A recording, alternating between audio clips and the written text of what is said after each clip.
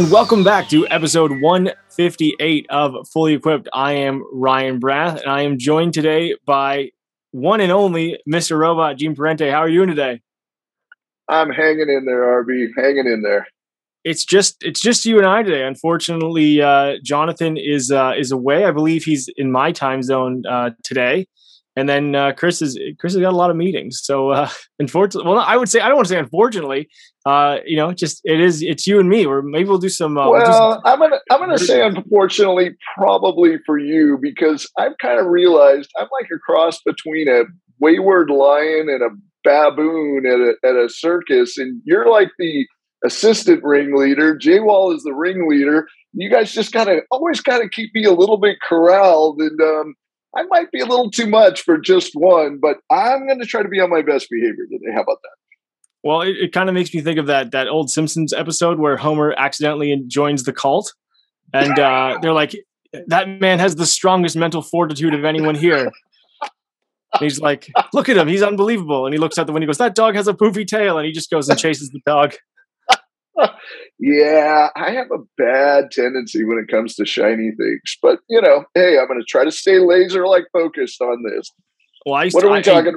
I used to have a 45-minute podcast where I just talk by myself, so that shouldn't be too much difficulty. Yeah, if it goes totally sideways, just mute me and just ramble, and I'll just make funny faces. We're good with that. All right. Well, this week is the President's Cup, and the one thing that actually I found this out thanks to one of our editors, because I was going through and I was basically about to finish an article on the alternate shot and how they can't switch golf balls, because that used to be, even back to the Ryder Cup days, players were not able, they had to use one golf ball for all the matches, but now they can actually switch model per hole, which to me, these boys are soft is my first thought. But secondly, it still puts a huge amount of pressure on the short game if the player misses the green, because on par fours, and a lot of par fours or par five, are drivable or not, kind of second shot approachable, really. What happens is the person who's usually hitting the approach shot is the one whose golf ball they're going to use, because off the tee, I would say a lot of golf balls perform fairly similarly at higher ball speeds. In general, I know it's a very much a generalization, but when you're really focused on carry distance, when players start missing the green, this is where I'm pretty interested to see, because, those they practice with the same golf ball all the time, and having to change, that could get interesting. Well, I can tell you this, 100% you're right. The 40 to 60 yard wedge shot, when we do golf ball development testing, all the top developers in the industry say that's the money shot. That's the shot that all of the tour players are relying on, and they want to know how the ball flies. They want to know how the ball stops. They want to know how the ball checks. Everything about that. From my perspective, I think it's important. I think what can be even worse, though, is overthinking the differences between the balls. In other words, my recommendation would be just walk up and hit it like it's your golf ball, because the differences are pretty small. Now, pretty small on a full year where you're hitting the same ball can add up. As we know, 1 or 2 strokes is the difference between making a cut, making a top 50, making a top 20. So it is important. But in this type of play, I think overthinking the differences between the ball is more of a hindrance than just, any difference that does exist, just pretending that you're hitting the same ball that you're playing. Yeah, and I think I going back to this week where Max Homa chipped in on the 18th hole or 72nd hole of the actual event, and that was, first of all, that was a ridiculous series of events there in that last 5 minutes of coverage. But it made me think of, if someone's under the gun and you're probably really at that point, they're probably not even thinking about the golf ball, right? They're just thinking of execution. But right. I know there was definitely looking back at some of the research I was doing, there was a piece where I think it was Azinger at one point. They accidentally switched to 90 for 100 compression Titleist at the time during one of the Ryder Cups. And I think it was Seve who called them out. And then there's just, and the other one was too, was Tiger and Phil, going back to when Hal Sutton famously terribly paired them together. And Phil was just signed with Callaway, so he's got a new golf ball. He got a bag full of new gear as well, which it was not Callaway's fault. It's just that was the scenario at the time, right, leading into the Ryder Cup, and they didn't know that they were going to be paired together. And I guess Phil at the beginning of the week was like, okay, we're going to pair together for whatever. I think it was alternate shot, the famous clip where Phil hits one and Tiger does this like glare, like where the hell did that go look, which I think was probably the nicest thing that was probably going on in his head, if you don't want to kind of read minds there. But he had to go and actually like basically learn Tiger's ball, because he's always used a very spinny golf ball. So, I thought that was very interesting, because we actually talked about this before we got on air. I want to say on air, we're not on radio, before we got online here, but sound versus feel, like that's a big part of the short game.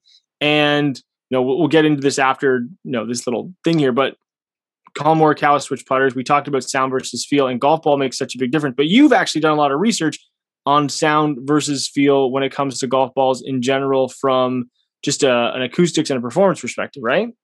Right. So real quick, back to the Tiger thing, Tiger Phil, that's actually an interesting one. And I'll tell you why. I think Tiger was playing the power fade back then, and Phil has always played the high draw. And you've got two golf balls that need to perform completely differently. And the high draw golf ball, you can get away with the ball that's a little bit more spinny. A spinnier golf ball on the power fade, it can be death. It just balloons on you. So that one is a really interesting one. Even off the tee, that could be problematic as far as how they put that into play. So, yeah.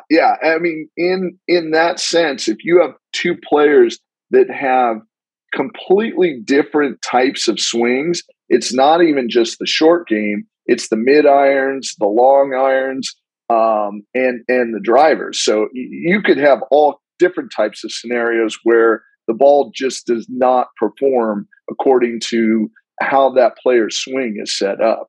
But to answer your question, I had someone come out about 20 years ago, and they were really fascinated about sound versus feel. And to give you like some background, it was really interesting. At the time, I had a client who had a magnesium driver. The thing was made out of 100% magnesium. Magnesium has amazing weight properties, amazing. And so you can reallocate weight so that off-center hits give you really good performance characteristics. The problem with magnesium is it sounds like you're hitting the golf ball with a pillow. It is so deadening and dull. And so this guy launched this product, smaller manufacturer, and he comes out to me in a panic, just a panic. And he goes, everybody's returning these and say it's 20 yards shorter. And I go, okay. So, at the time I put on TaylorMade and Callaway, his baselines. And then I put on his driver, exact same distance, same launch characteristics. And actually on off-center hits had some better qualities. He was out of business in 4 months after that. And it was a function of sound. When players hear a dull sound, they think that the ball's not going further. Now go back even further on this, and this one is really interesting. This is a little inside gossip, but I think the statute of limitations has run out, so I can tell the story. So Callaway, Dick Helmstetter shows up. I'm in my early to mid 20s. Dick Helmstetter was the vice president of research and development at Callaway. He used to come out and test with me personally. This is how small Callaway was back in the day. And he pulls out the Big Bertha and shows it to me. And I was the first one to test the Big Bertha. So I tested probably 20 iterations of the Big Bertha before it was launched. And if you remember the Big Bertha originally, it would go ding. It sounded like a Coke bottle when you hit it.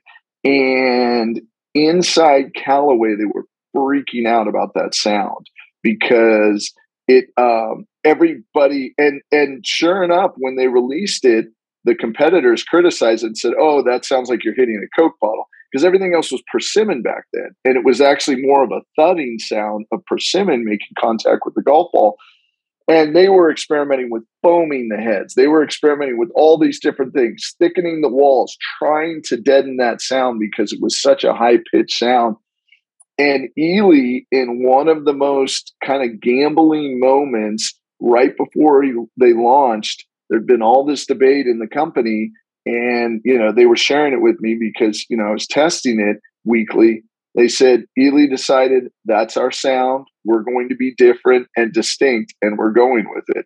And that's one of those moments that, in retrospect, you look at, he made the right call and he succeeded. But if he made the wrong call, it's like the magnesium driver. If everybody hated that sound, the club could have failed, and golf would have gone in another direction. So sound is really, really fascinating. Now, let's get to the meat and potatoes of what we were talking about after my long-winded, see, this is where I go, something shiny. I go chasing them, RB. No, I actually thought when you said Callaway, I thought you were going to say the C4. Because that was, I think, that was on the opposite side.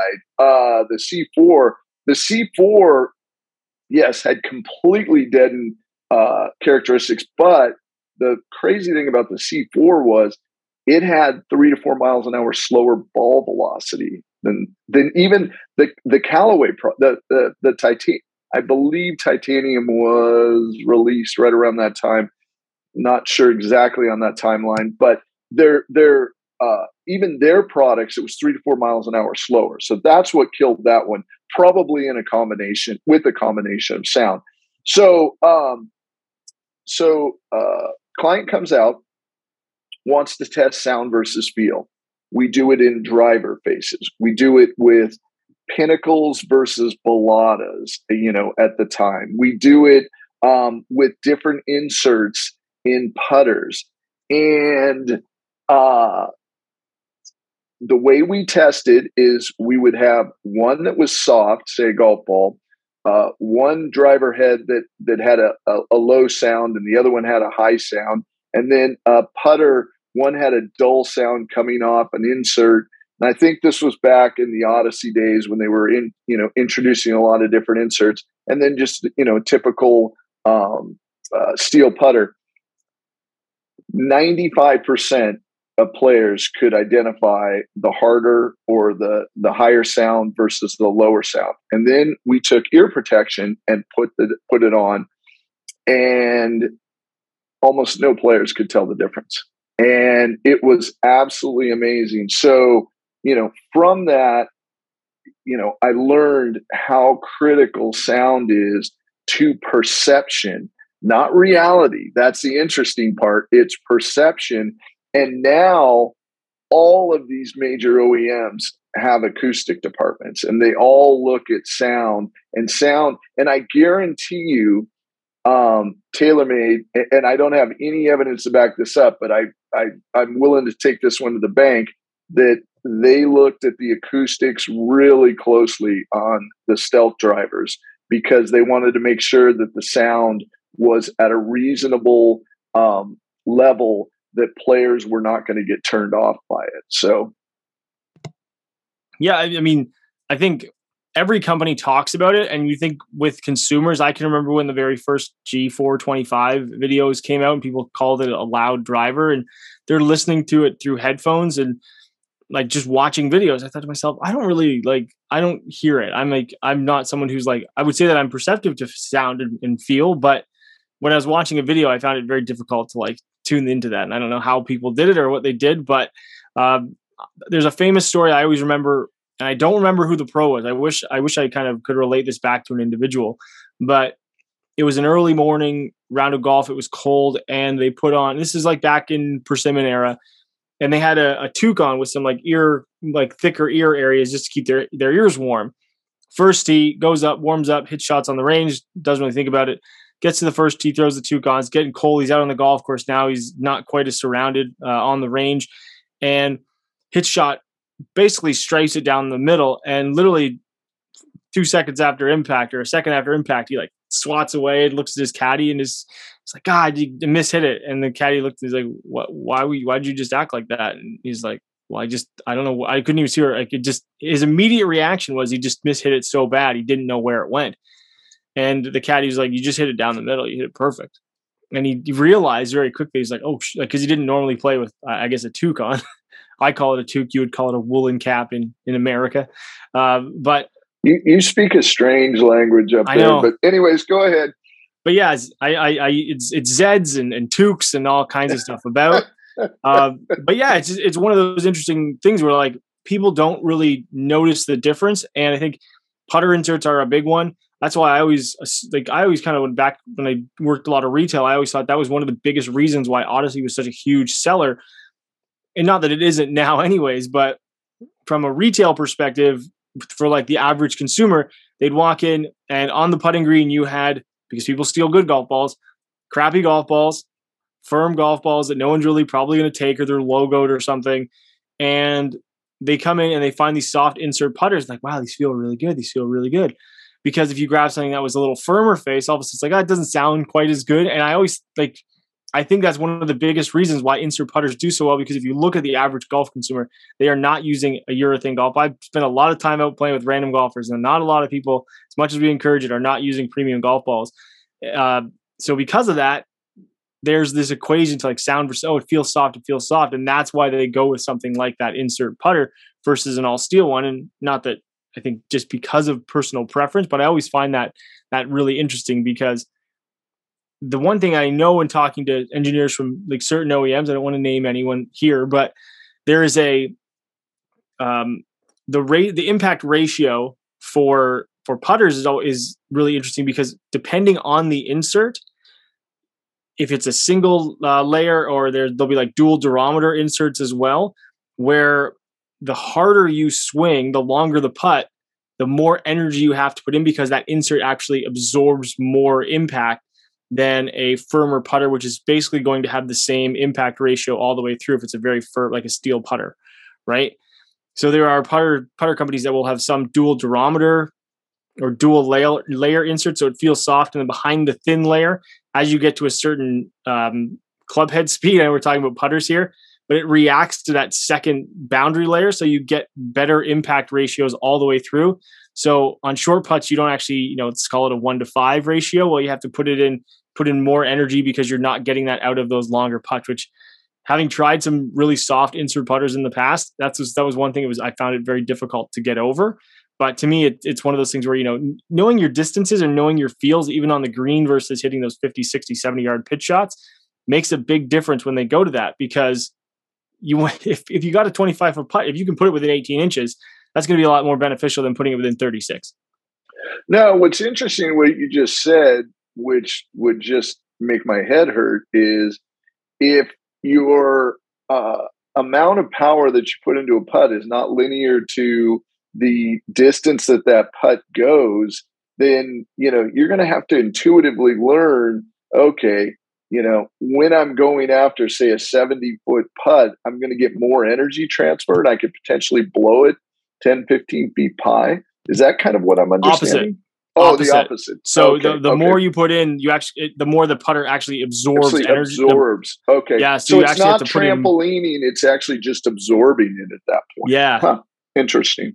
Yeah, I thought that was fascinating, because it is like on the greens. I think distance control is so important, and most of the time I'm just practicing like 10 footers, but. No, I think that's why you see certain players stick with certain putters for a really long period of time if they are an insert model, because they're so used to hitting certain distances using that style of putter versus something else, that that's why you do see those players use those style of putters for a long period of time, and why you have the single piece milled face putters out there for in the bag just as often. You don't see a lot of insert players switch to other putters, and you don't see a lot of putters who use different, like a full stainless steel or some type of steel or metal on the face, go to a soft insert putter. It's pretty uncommon, I would say, in general. But before we get to our next topic, speaking of distance control, I have to let you know that the Fully Equipped podcast is brought to you by Rapsodo and their all new MLM mobile launch monitor, the #1 rated personal launch monitor on the market today. Features incredibly precise measurements, remarkable accuracy, data-rich visuals, and new performance combines. The MLM is the mobile launch monitor to help the grinders, the range rats, and the golf junkies Get better by delivering more insights and structure to every practice session.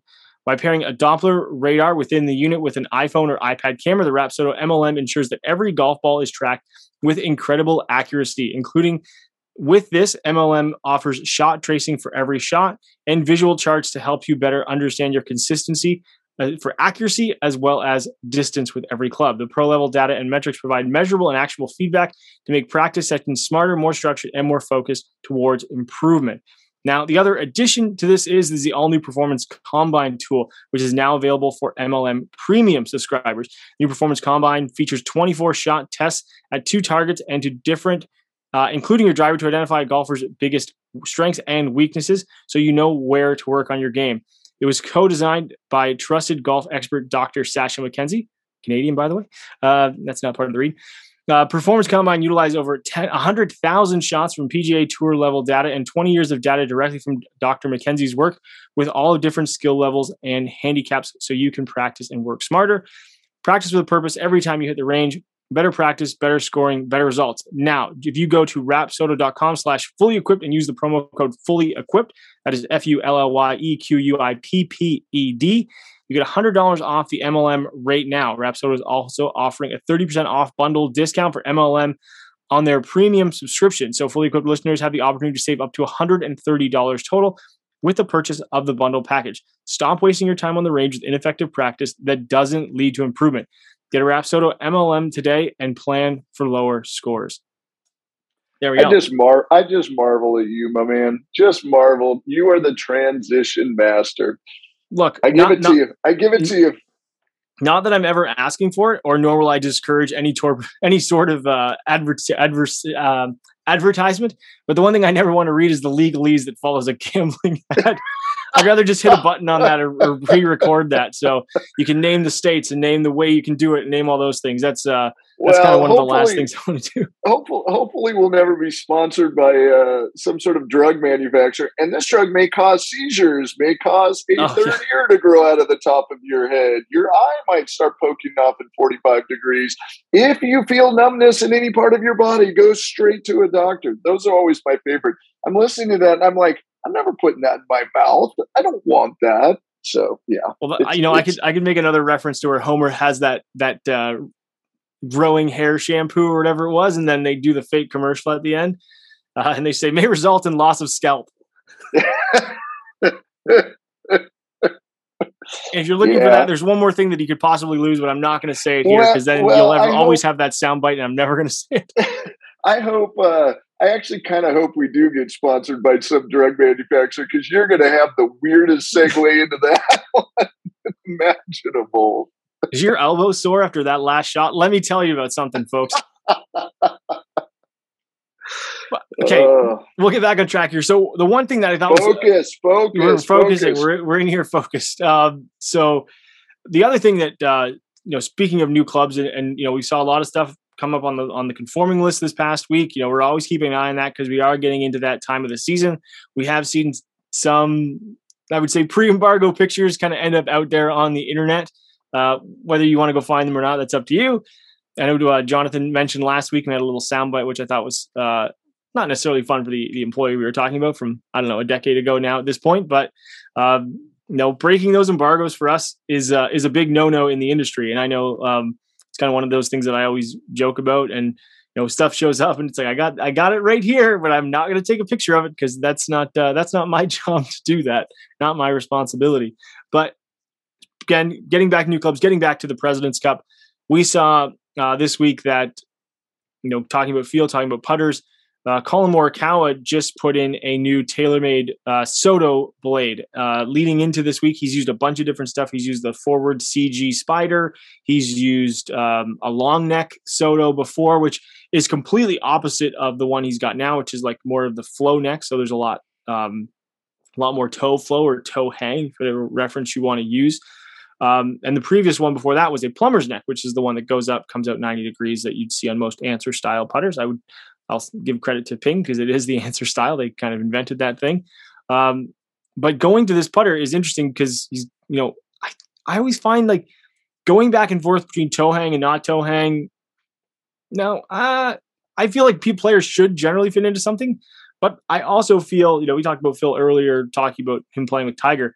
He used everything from the Futura, that big massive thing with the back wing on it or back circle, all the way to like a Napa style blade or a number 9 Odyssey blade at this point. Like he's used everything, and they're all designed for different stroke types. But you've got your own opinion on that, don't you, Gene, when it comes to fitting for stroke type and putter?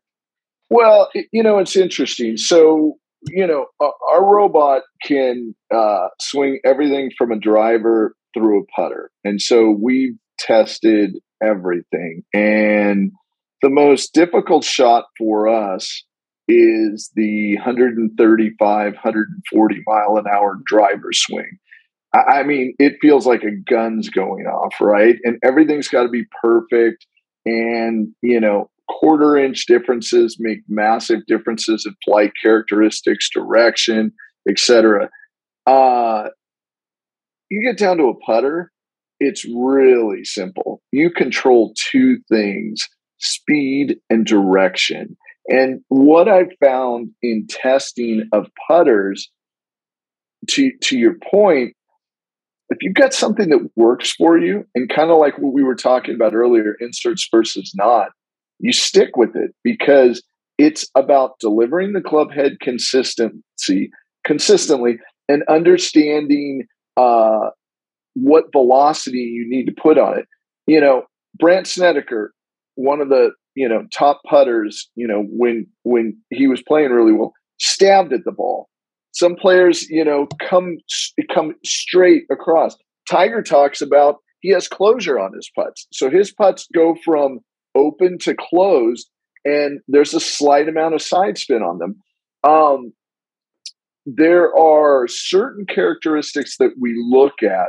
For example, loft angle is a classic one. So what happens when you hit a ball with the putter is the ball leaves with backspin. So it actually flies through the air for a very short period of time based on the loft of the putter. And then you have what's called skid. And skid is this period where the ball lands and it starts to make its transition from backspin to topspin, topspin. And then the ball rolls with topspin all the way to the hole. You might also have a little bit of a side spin component or a spin axis component, but that's basically a putt right there. You are controlling based on your putter, and some people forward press their putters to take that loft angle off, and that makes that transition from the launch to the topspin in that skid much quicker. Other players like to get the ball in the air a little bit and have it bounce a few times before it starts. But you only control 2 things: how fast you bring that putter in and what the face angle is when it comes in.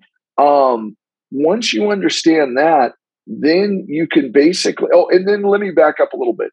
Mallet putters will give you a little bit more forgiveness on off-center hits based on the MOI of the putter, and the amount of mass. But they also, because putter faces are flat, can create a little bit of gear effect. So sometimes when we test certain mallet putters, when we hit the ball on the toe, the ball will end up, and this is on like a 15-foot putt, the ball can end up 2 inches to the left of the hole. And when we hit the ball on the heel, the ball can end up 2 inches right of the hole. Most traditional putters, when you hit the ball on the toe, they'll end up slightly right, on the heel, slightly left. So you can have a little bit of a performance difference between different styles of putters.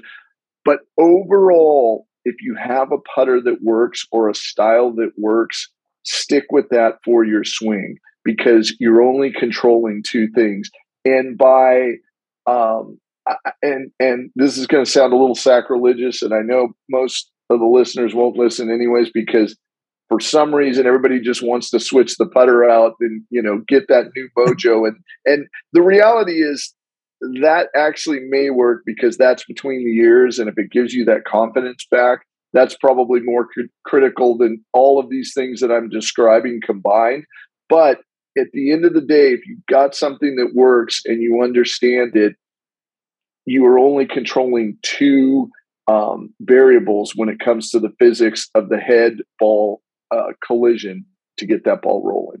Well, as you can see behind me, Gene, I've got a nice collection of things that may not always get used all the time, but they do exist. Now, some are just kind of old ones for fun, but yeah, there's like 15 putters behind me right now.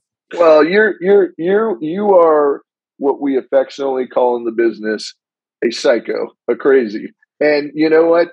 It's people like you, it's our listeners, to be honest. Hey, they put a roof over my head for 33 years. So, I'm not going to slam anybody who wants to do it.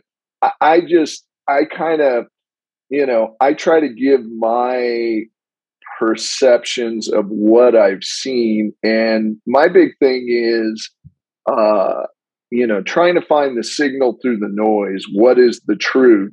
But the reality is, if you want a shiny new toy, go out and buy a shiny new toy. If you want something that makes you feel better, or if you're just, for whatever reason, not feeling it with that piece of equipment, by all means, because, we in the industry say thank you for that. But I do believe, though, that once you've found a style of putter that really works for you, I would recommend sticking with that unless you dramatically change. If you take lessons and change your putting stroke, you may want to experiment with different putters. But if you've been putting the same way, for an extended length of time, then you should at least stay in that same style, moving forward. That was one of the things, and this is where I'd be very curious to ask Chris about this. Is my experience when working with fitting is, people are always looking for a new driver. When they come in, it's like, I want a new driver. I'm not here. Yeah. There are some people who come in and they say, I want to see if I can get this one fit or get a new shaft for this. Like, it's only a couple years old. I want to get on a launch monitor with a fitter and really dial this thing in. I find that it works well. But with a putter, it's like, it's A or B. It's very binary, I find, where people either like, I like this putter, I just want to check it, and I want to spend some time on like a Quintic or a Foresight or some type of high-speed camera unit just to get it dialed in for lie and loft, or I'm looking for something completely different because I suck. And I have found that in some cases, a lot of times what a player is really looking for is just something that has a little bit more forgiveness in style, or, as I know we talked about many times before as well, is how they use alignment. I know myself personally, like the way my eyes work, I'm right eye dominant. I do not use the flange lines. I use the top line and the club face. So if I have a putter that has a high toe on it, in some cases it will look closed to me. Or if it does, or if it has a rounded profile, like if it's a putter that has more of a rounded top line, it looks closed because that toe is coming in. And that's why you see it with drivers. A lot of times you'll see the paint, or you'll see the kind of curve around on the toe. It gives that more open appeal at or more open look at a dress, because for alignment and all of those kind of different elements. But I do find I find the alignment side really fascinating, because I would say this year, two things have changed with my golf game. And I noticed this by using my like little, my Arco stat tracking, was my putting sucked. It really wasn't very good. And beyond a putter change, what I also had, because I had a hard time tracking one of these things down last year, was an actual just change in putter grip.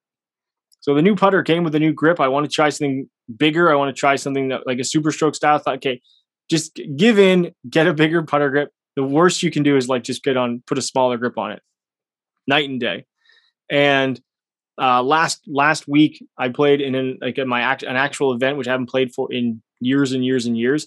And let me tell you, Gene, that first 18-inch putt that actually mattered, which I've had to stand over, and I was like, I think I hit the first one by like 18 or 20 inches by, and I went to myself and I thought, oh shit, I actually had to hit the bottom of the cup with the ball.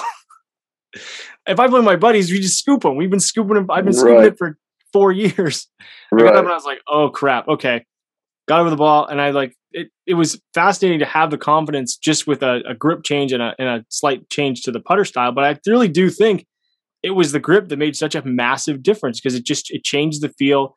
It changed the way I felt, like my hand pressure, all that stuff. I mean, I got a bunch of putters behind me that have all very similar grips, but the one that's in my bag is different, and there's a reason for it. And I think, looking at Colin's putter, he's basically stuck to a slight. He had a claw before. He's gone back, so he's using more of the thinner, the smaller style Super Stroke again. And much to the point of the insert, you don't see players switch putter grips very often. I know we talk about Tiger a lot because most people can reference Tiger just because they followed him throughout his career, but he's used that tiny ping putter grip throughout almost his entire career, except for a short period of time when he was like, probably Steve Stricker got in his head and he started using that Lamkin deep etch cord grip that Stricker used on his old putter for like literally forever. When he used the TaylorMade putter, I think he went to that. But even then, when you want confidence, players go back to that one. And I think that's a fascinating thing. But speaking too, I want to ask you for this. You ever tried a putter that had roll on it? Like heel toe curvature to help with that? Yes. That was like the first thing. I'm like, okay, the nerd question is, because I have an anecdote after this, but I want to get your, like, have you ever tested a putter like that? Yes. God, I'm trying to think. They were out of San Jose. There was a company, no, I can't remember their name now, but they had roll on it. And it did, once again, but you're not thinking Teardrop with like the big, like Teardrop had basically the round face. No, I'll think of their name. For some reason it starts with an A, but anyways, I don't want to waste time on that. But yes, we have tested that.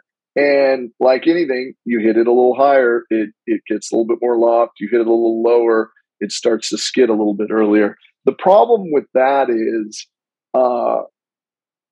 putting's hard enough as it is to even know where you're hitting on the equator. And now you're adding in another variable into it. But to your point, what I think is interesting, and I think you raised a really good point, is alignment. Now, alignment is really difficult. I mean, I don't know. Maybe I'm sure optometrists could probably figure it out, but from my testing perspective, it's really difficult to quantify what makes an alignment on a putter work for you and not for me, and vice versa. But that is something. There is a variety of different alignment aids built into putters, and I think that is worth investigating when you're looking at a new putter, in addition to the style, because it is really, really critical. And I did that piece with J-Wall when Zalatoris missed the putt. Now, part of that was pressure as well on 18 and Torrey, and he had a mallet that had gear effect, and the ball ended up, and I don't know what the break was on that putt, but I've hit that putt at Torrey, and it's uphill for the most part. It doesn't seem like there's break. He missed it almost an inch on the toe, and the ball ended up over there. I think that was more pressure, but for the average player, alignment can also cause that. And it is so critical to be able to bring that club head back consistently in the same location, and proper alignment is critical to that. The one thing I don't really like when I see putter fittings is when you're trying to, and I understand it can work for some people, is the static alignment of trying to find a target line.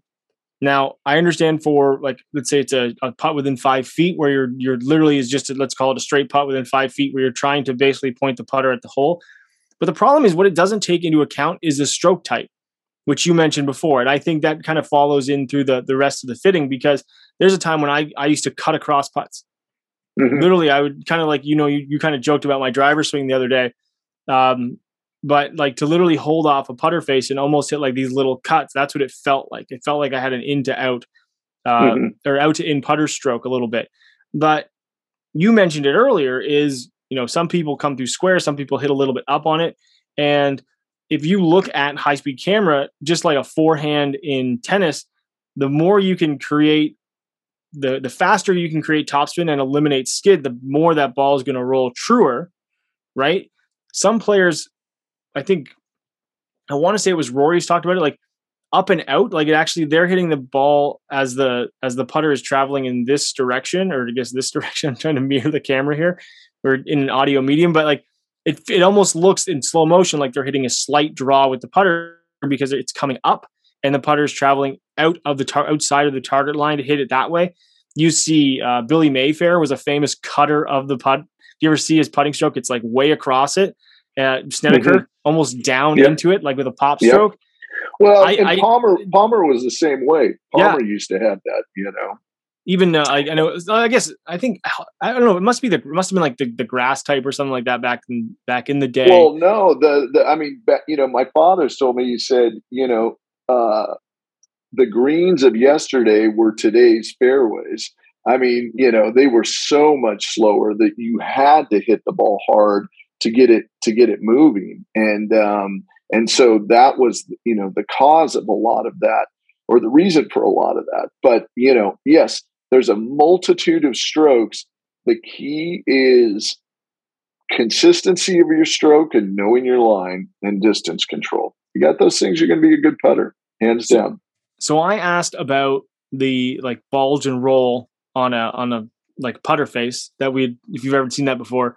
But what I have seen in the past is putter or fairway woods that have very limited roll. So the loft from the top to the bottom is pretty consistent. I know Tom Wishon back in the day had a line of fairway woods that had very limited roll on it. It was relatively straight. So hit it low, you wouldn't get the low launch. You'd actually get some higher launch and higher spin versus the lower launch and higher spin. The way the gear effect works off the fairway, at least that's what the marketing material said.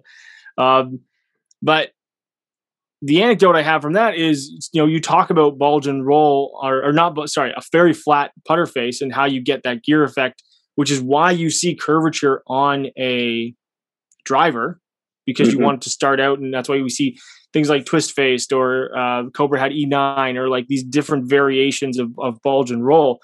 But speaking to Tom, I remember hearing a story. I don't know if it was a Persimmon back in the day, or is this driver prototype that he had created. And basically there was no bulge from heel to toe. It was perfectly flat. And he brought it out to this PGA event. He was talking to people and he didn't tell anybody what it was. And he just handed it to somebody because the goal was to have people hit it and basically miss shots and then explain the club fitting process or the club design process to this group of players.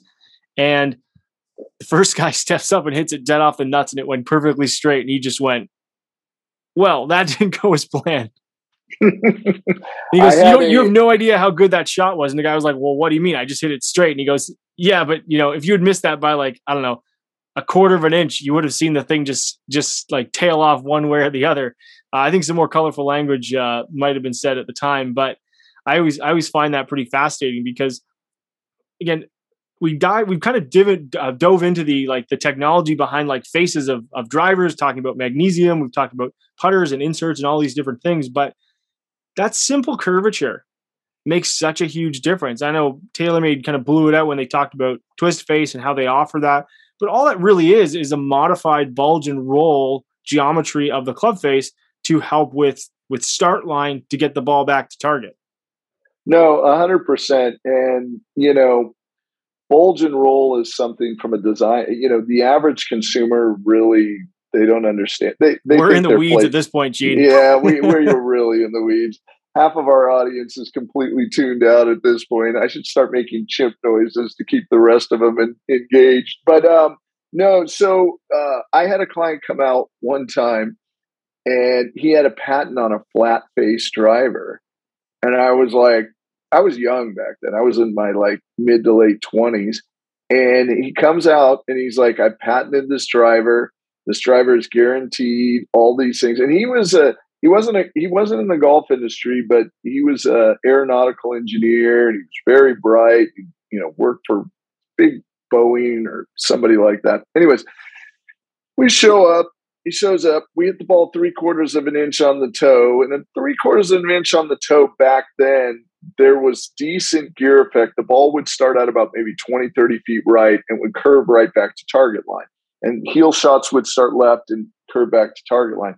We hit the ball on the toe, and it went almost 50 yards to the left. I mean, just duck hooked. And then we hit the ball on the heel, and it went 50 yards to the right. Back to your Wishon, what he was expecting. And this guy just sat there in horror. And he was like, it wasn't supposed to do that. And then he starts throwing me under the bus. Well, something's wrong with your machine. And back in the day, that was the go-to, it was like, well, obviously your equipment's not working. So at that point, I would take a, contemporary driver of the time period, put it in. Sure enough, the ball would go. Then we'd put his driver back in and it would do it. She quickly realized, it wasn't the machine, but it was an amazing kind of educational experience for me because I'd always heard about bulge and roll, but I'd never seen the actual effects.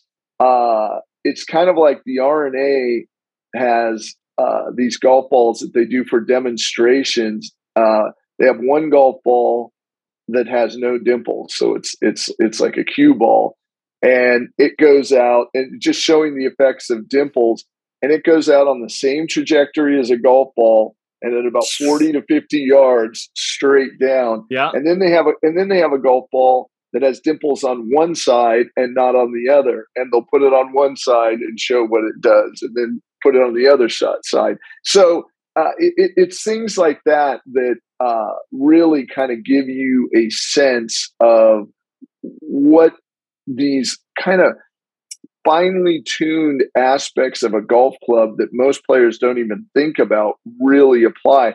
And it's also interesting kind of based on trends. For example, a lot of better players clubs, so kind of the tour models or the better player models of these OEMs, when you hit the ball on the toe, they will have bulge and CG characteristics, center of gravity characteristics. So the ball stays out maybe 10, 15 yards to the right. And when you hit the ball on the heel, the ball will have gear effect, come back about maybe 5, 7 yards to the left. And the reason for that and the design philosophy is a lot of better players swing inside out. And because they swing inside out, what do they fear? The big left miss. So they try to design off-center hit characteristics to minimize the big left. So if you hit the ball on the toe, it minimizes that gear effect coming out by staying on that line to the right. And if you hit it on the heel, it's traveling to the right as it is. So it minimizes that left, which they fear. That's the one thing I've always loved about modern drivers is being as a kid who's trying to hit further. I always tried to play a draw, but I learned as I got a little older to hit a fade. And if you can find a driver that for the listeners at home, he hits the weirdest fade on the planet. He hits a fade that he comes so far from the outside, it's almost a huge slice, but then he swings up on the ball about what did we figure, 2 to 3 degrees up, and hits this high booming nice fade that he hits forever. I stand in awe of your golf swing. Go ahead though. I could use a 6 degree. I could use like a 6 degree driver, and because that's what happens. It's such a funny, weird little thing. But yeah, like that, hitting that heel shot to me is like such a safe little shot. I think that's why you'll see players tee it a little lower and just kind of hit that low penetrating shot, because they know that that's what it's going to do, right? I think that's why a lot of players have that as a safe shot versus, I'm going to try and hit this knuckling draw at this point. You really don't see that too much anymore, but you don't want to see the lefts. I know. I think I feel like I said this last week, but I remember playing and I hit like back-to-back holes. I hit like basically a toey draw where I lined up face and path, which I wasn't trying to do. And I was like, I haven't seen the left side of a golf course in a long time. And I literally aimed it out over the water, thinking it'd cut back, and I hit it straight and it just plowed it right into the middle of this pond. And I thought, well, that was unique. I haven't done that in a while. But it goes to show, like, when companies are designing these products, they're looking at the target consumer. And I think if you look at certain companies now, like they've got, I know Callaway's got a bunch of different models out there for their tour players. They openly talk about it because they are designed. They have like some very specialty models for some of the best players in the world. Xander's got like a little slightly smaller headed driver with a different face progression, meaning the hosel is a little further back, I think, from the actual club face.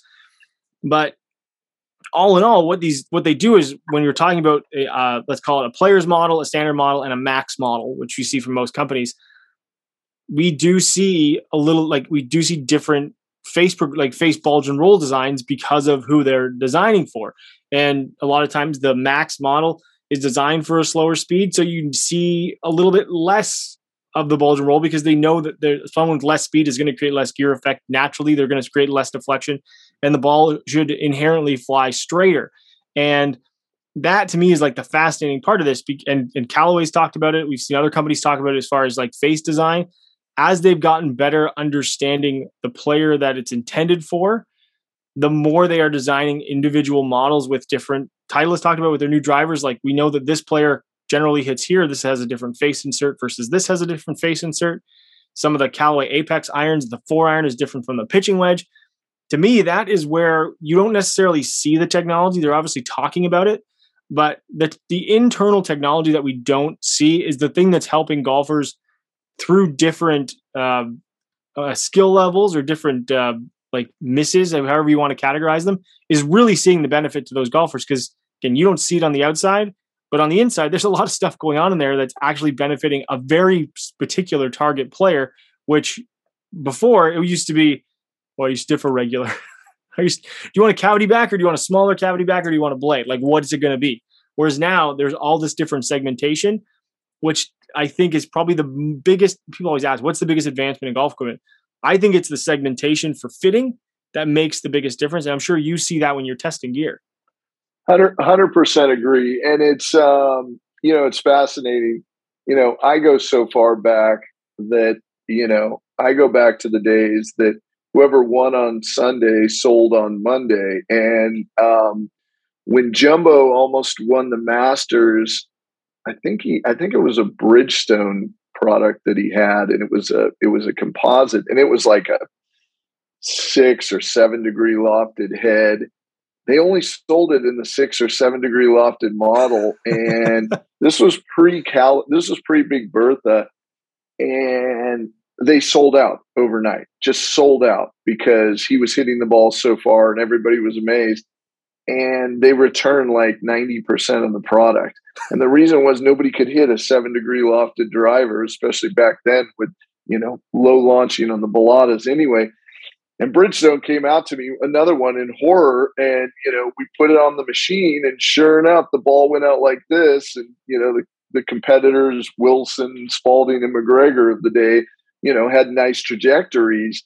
But it shows you where the industry was back then. And the reality is, if you took up golf before 1990 or maybe even 2000, it was a hard game because a lot of the equipment was fit. There were very few people that really were dialed in. Now it's still a hard game, but equipment is really advancing. It may not hit the ball further than it did last season, or it may not hit the ball further than it did 2 seasons ago, but it's going to give you some performance characteristics that are going to allow you to hit more fairways. When you hit the ball, it's going to go further, it's going to go higher, or it's going to go lower based on your swing type, to your point about segmenting the different aspects of the marketplace. And in doing so, you are going to find a club that is most advantageous for your individual golf swing. Well, folks, I'm not going to finish on anything stronger than that. So with it, I think it's a good time to call episode 158 of Fully Equipped. Again, shout out to our co-hosts who are not here, Chris and Jonathan. Hopefully I'm going on vacation. You want to go on vacation next week, yeah. RB? Let those guys deal with this on their own. Yeah, we don't. Maybe we'll. It'll just be Mark playing reruns, and then we'll throw in a new ad read for it. But no, that was I love that. That was a great way to finish it off. And Gene, always appreciate talking to you because if there's one other person that'll go, or at least try to go head to head with you when it comes to talking old gear and gear stories, I'll always do my best. So always a pleasure, my man. Thank you for keeping me contained and semi on track today. Sounds good. Thanks again, Gene.